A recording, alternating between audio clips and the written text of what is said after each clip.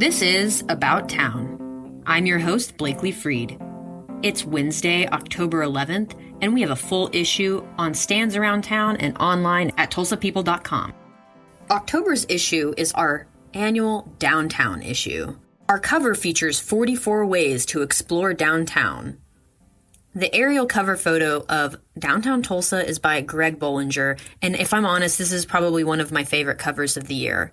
I normally am drawn to our food covers and the covers with the amazing people on them, like our women's issue cover that featured PR power players.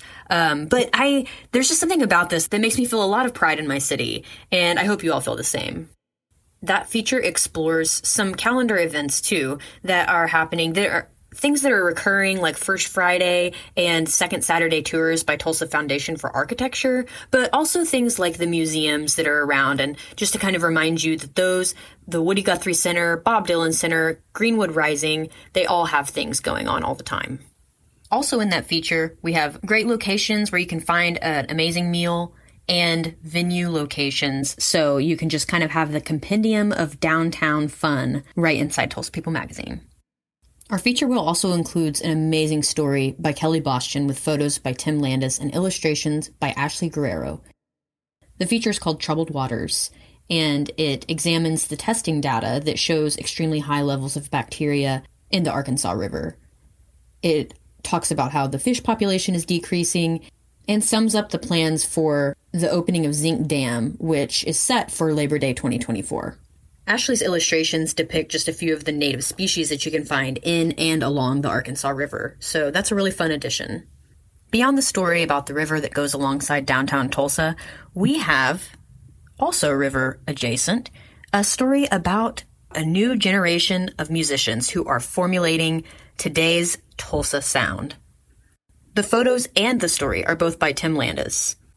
He talked with Tulsa musicians Lex, Linka, and two musicians from the Manta Rays, as well as someone from the Lynx. The thing that these musicians all have in common, in addition to being Tulsa musicians, is their studio. They all operate outside of Riverside Studio, which you might know as the Spotlight Theater, home of one of the longest-running serial plays in America.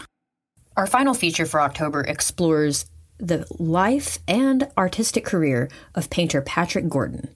You might know him as P.S. Gordon, but however you might know him, Gordon is one of the premier painters in Tulsa, who has painted every day, 7 days a week for 51 years.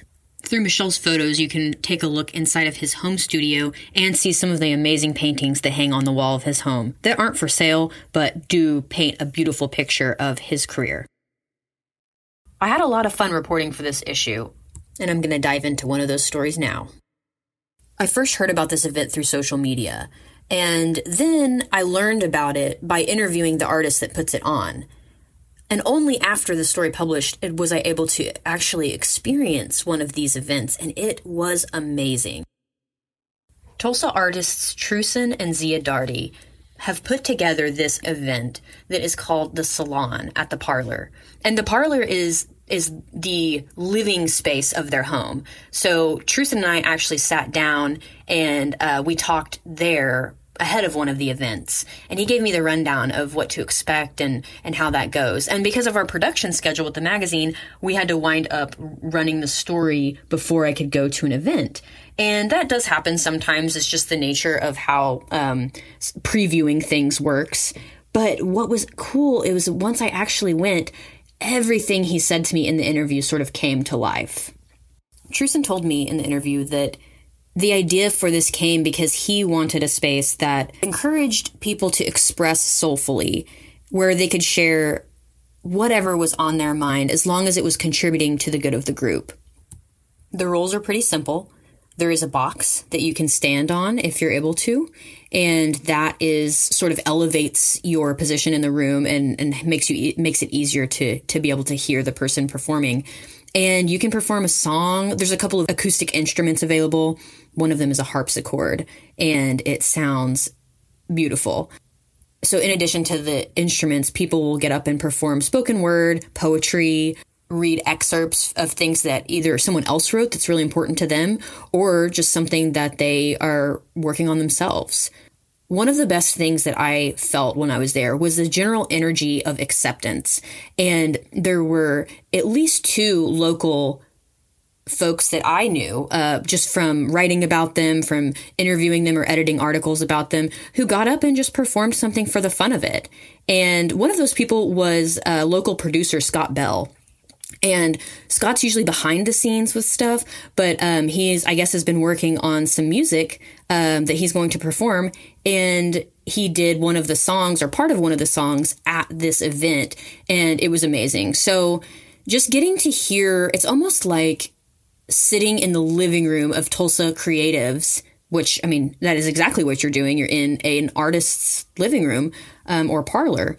But it's getting to sit and listen to the creative process and not just whatever is refined and produced at the end.